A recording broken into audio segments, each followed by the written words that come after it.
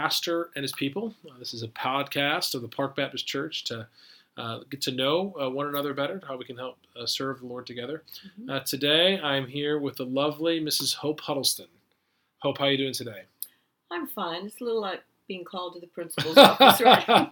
No, thank you. I'm looking forward to it. Well, we absolutely adore you here at Park Baptist Church, Hope, and this podcast really just kind of want to get to know you, kind of hear a little bit more of your testimony, your story, what the Lord's done in your life, and like you said, 70 years is a lot to share. But why don't you just kind of generally tell us your faith background, and just maybe you have a little bit more of a kind of a unique story in terms of your upbringing. Why don't you kind of start there? Well, I was born in Buffalo, New York, and I do not know my birth parents. I was adopted, and the parents that adopted me, they were wonderful, and my father died when I was 4, I think, and so my mother, in a year or so, remarried, and I think I always carried a little guilt that she remarried just so I'd have a dad, because it was evident that she never got over her first husband. Yeah. And I was raised going to church, Christian, godly grandparents. My grandfather was the most meaningful person in my life. And he really set the stage and probably filled the father role. But then when my mother remarried, so I'd have a father again, she never was quite happy. Okay. She never got over her first husband. Yeah.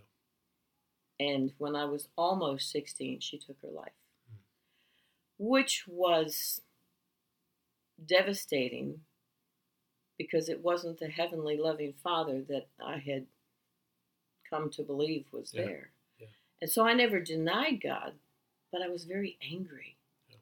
I was very angry at him, and not slowly even, drifted away, got into the wrong crowds, did the wrong things, and just walked away from my faith. Of course, I came under great conviction anytime I heard a Billy Graham crusade or even drove by a church. Yeah.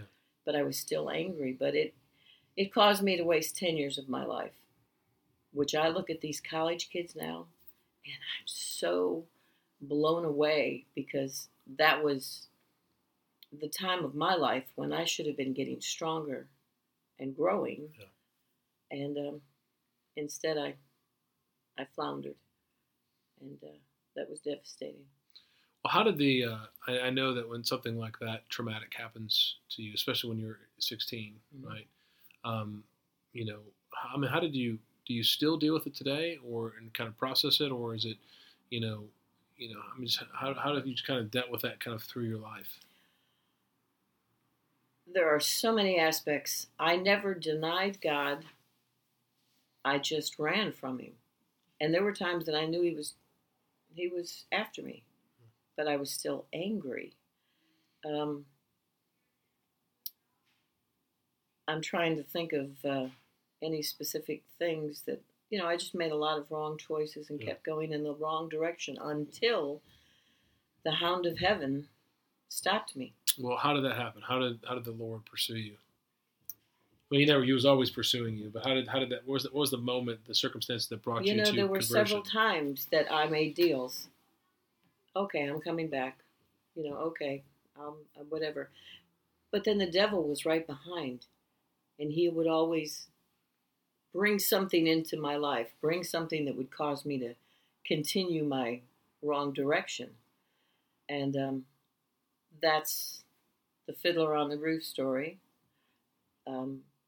Caused me to just stop. I got under such conviction, just having to listen about God. Well, share the story. Share the Fiddler on the Roof story. People may not know that. Well, I was going with a guy, and we went on a Labor Day afternoon, and I had no idea what I was in for. And we sat there, and by the time that movie was over, I was a wreck. I just was confronted with so much during that movie that I knew I was going in the wrong direction. I knew I didn't want any part of the life that I was in. Yeah. So we went home and we went back to my apartment and sat at the kitchen table, and I said, I can't explain it, but I just don't want to go out anymore.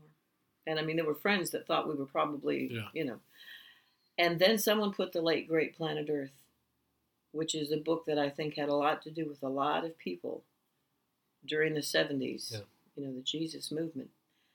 And I just started to become a recluse. And I would read, watch the news, read. And all these things were coming back to me, things that I'd learned as a child. And the truth of the word was just making a devastating effect in my life. And then I also went to about 6 funerals in about 18 months that just, and the Lord said, it was like He's saying, are you ready? Are you ready? And finally, it was July 4th, 1974, and I crumbled, fell asleep on my bed crying that night, just giving it up, thinking that if I could just live for Him, I didn't need anything else. And I didn't know all that entailed. But when I woke up the next morning and I felt so, I know it's the cliche, but the burden was lifted. And I was at such peace. And all of a sudden, I had to go to Israel. And I guess that was the hook that the Lord had put in my life after reading and all the things that were going on at that time. The 6-Day War and getting Jerusalem back. And so I started listening. I signed up on about 3 different trips, and none of them worked out. And one morning, as I was watching Dr. Falwell, he said, well, it's time for our trip to Israel. And I just knew, okay, this is the one. This is the one you've been saving me for. So you came under conviction, right? Mm-hmm. You turned your life to the Lord, and with all the different things that were exposing, kind of drawing you, after you made that decision that you wanted to surrender and follow Jesus, the next thought was, I need to go and see the Holy Land. Yes, I started going to church. I found this sweet little church around the corner from my house, and I was involved. I just, all of a sudden I had a hunger for the Word. I remember taking my mother's Bible down off the shelf and starting to read and really getting into it. And the connection with Israel, I just look back as something that the Lord used to draw me even, deeper. Because when I went to Israel, I felt like I was at home. I didn't want to come back home because I had no one to come home to. But I had gone with Dr. Falwell and the young people, the chorale went. And they insisted, they just talked of nothing except me coming to college. And I had no idea. But when I came home from Israel, I was working at IBM, and I went and told the folks, listen, I'm sorry, I have to quit because I'm going to college. And they said, you don't have to quit, for heaven's sakes. We love our people to, further their education. So the Lord used them to get me through college. I went away to school, came back every summer and worked. Amen. And I was just all I wanted was to get into the Word. And I've just been that way ever since. One of the first books somebody put in my hand, I remember, was by Paul Little, and it says, know what you believe. And I think that's just been my desire. Well, it is obviously stuck. It has. I love theology. I love to study. 40 plus years later, you're still just listening to sermons and chewing up the Word of God and meditating on it and loving books and great theology. Well, how did you meet Gary? It was really funny. I went to Liberty in 75. He came in 76. And as I said, first of all, I wanted nothing to do with men because they were always my downfall. I just wanted to serve the Lord, maybe have a women's ministry. And that first year, I just got into it so beautifully. But of course, when Gary came the next year, and me being single, there were just people always trying to play, Cupid. Yeah. And I wanted nothing to do with it, I guess. So I was kind of not whatever. But anyway, eventually, the Lord in His grace sent Gary to Mexico on his spring, on a mission trip at spring break. I went back home, and the Lord just, during that week, just totally cleaned me out of everything that I had left behind. Maybe thoughts of another guy or things that were going, just And when we came back after spring break, it's the joke with Gary and I, because he had always tried to make a connection with me, and I had always walked in the opposite direction. And all of a sudden, that first chapel service after spring break, I found myself walking to him. And it was just meant to be. Amen. Amen. How long have you been married now?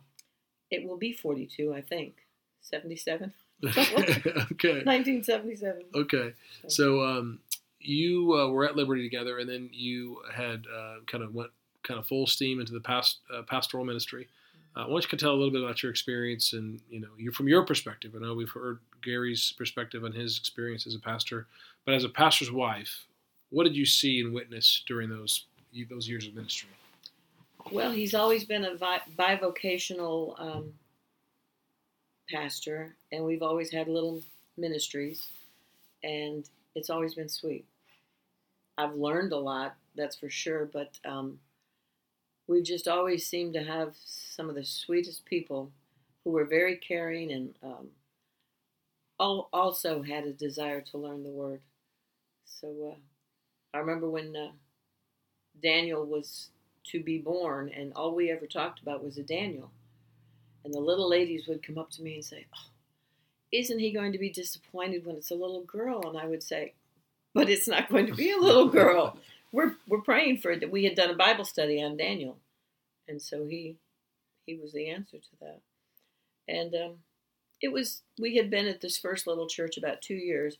Gary was a 5th grade teacher in the next town at a Christian school, and that pastor wanted to retire, and they approached Gary about coming up and being the pastor and teaching. Yeah. So those were the 2 churches in New York State that were very sweet. Yeah, and then you moved on down to Rock Hill, South Carolina, back home, right? The reason was to take care of his mom, who was, becoming, I guess she was in her 80s by now.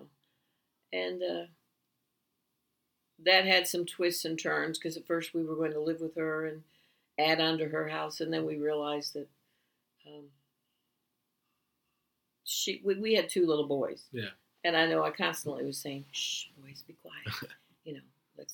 That wasn't right. We had to find a place of our own. So I said, "Gary, you have to decide if we're staying here or if we're going back to New York," because that thought had occurred to him, but we stayed. Okay, so a brief stint in Georgia. Yes, after we were here for a while at Sylvia's Circle. Yep. Then, which is a crazy story. It is awesome, isn't it? Crazy. He was there preaching, and Daniel was baptized there. Was David baptized there too, or just Daniel? No, David was baptized at Fellowship. He was recently. Exactly. That's right. Yeah. And then that story, that church comes back full circle as part of the Park story. Really. Really sweet.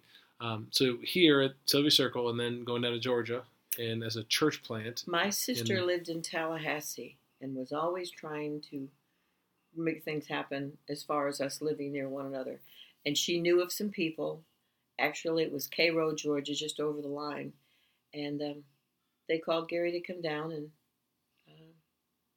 talk a few times. And they agreed on some issues. And so I remember the day that we left him there. And me and the boys drove home to Rock Hill. And I cried all the way. And I don't know why. I mean, we look back now, I just didn't have the peace about it. And it didn't work as he thought it would. Yeah. So we decided.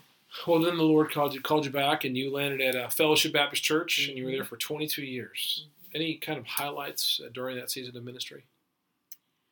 That was always... for the most part, sweet too. And I don't think we were ever considering it to be long term. There were some issues going on at that church, and Mike Odell asked Gary if he'd just come out and maybe supply for a while. And eventually, it just led, one week into the next. And, it was, it wasn't, and what can I say, a fast growing, but the people were just content, I guess, maybe being the way they were as far as not being driven to grow too much. Yeah, well, everyone I've met who's come out of that ministry loves their word and knows it well. So, obviously, much word was taught in those 22 years. It was. Well, I know that it had been a difficult season for you, being a pastor's wife for 40 years, and then to take fellowship and kind of merge over here to Park Baptist Church. Tell me a little bit about your experience during that merger process. It was, and it was a shock to me at first, I think. But we all, see the handwriting on the wall, and you want the Lord to be using you however He chooses. And if it's time to move on and time for a different, and I just took my lead from Gary as usual.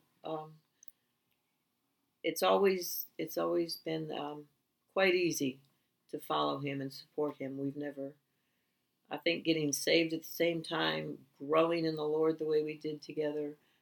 I know his heart, and I know his desire to be a guardian of the truth and to just serve the Lord wherever the Lord guides. So,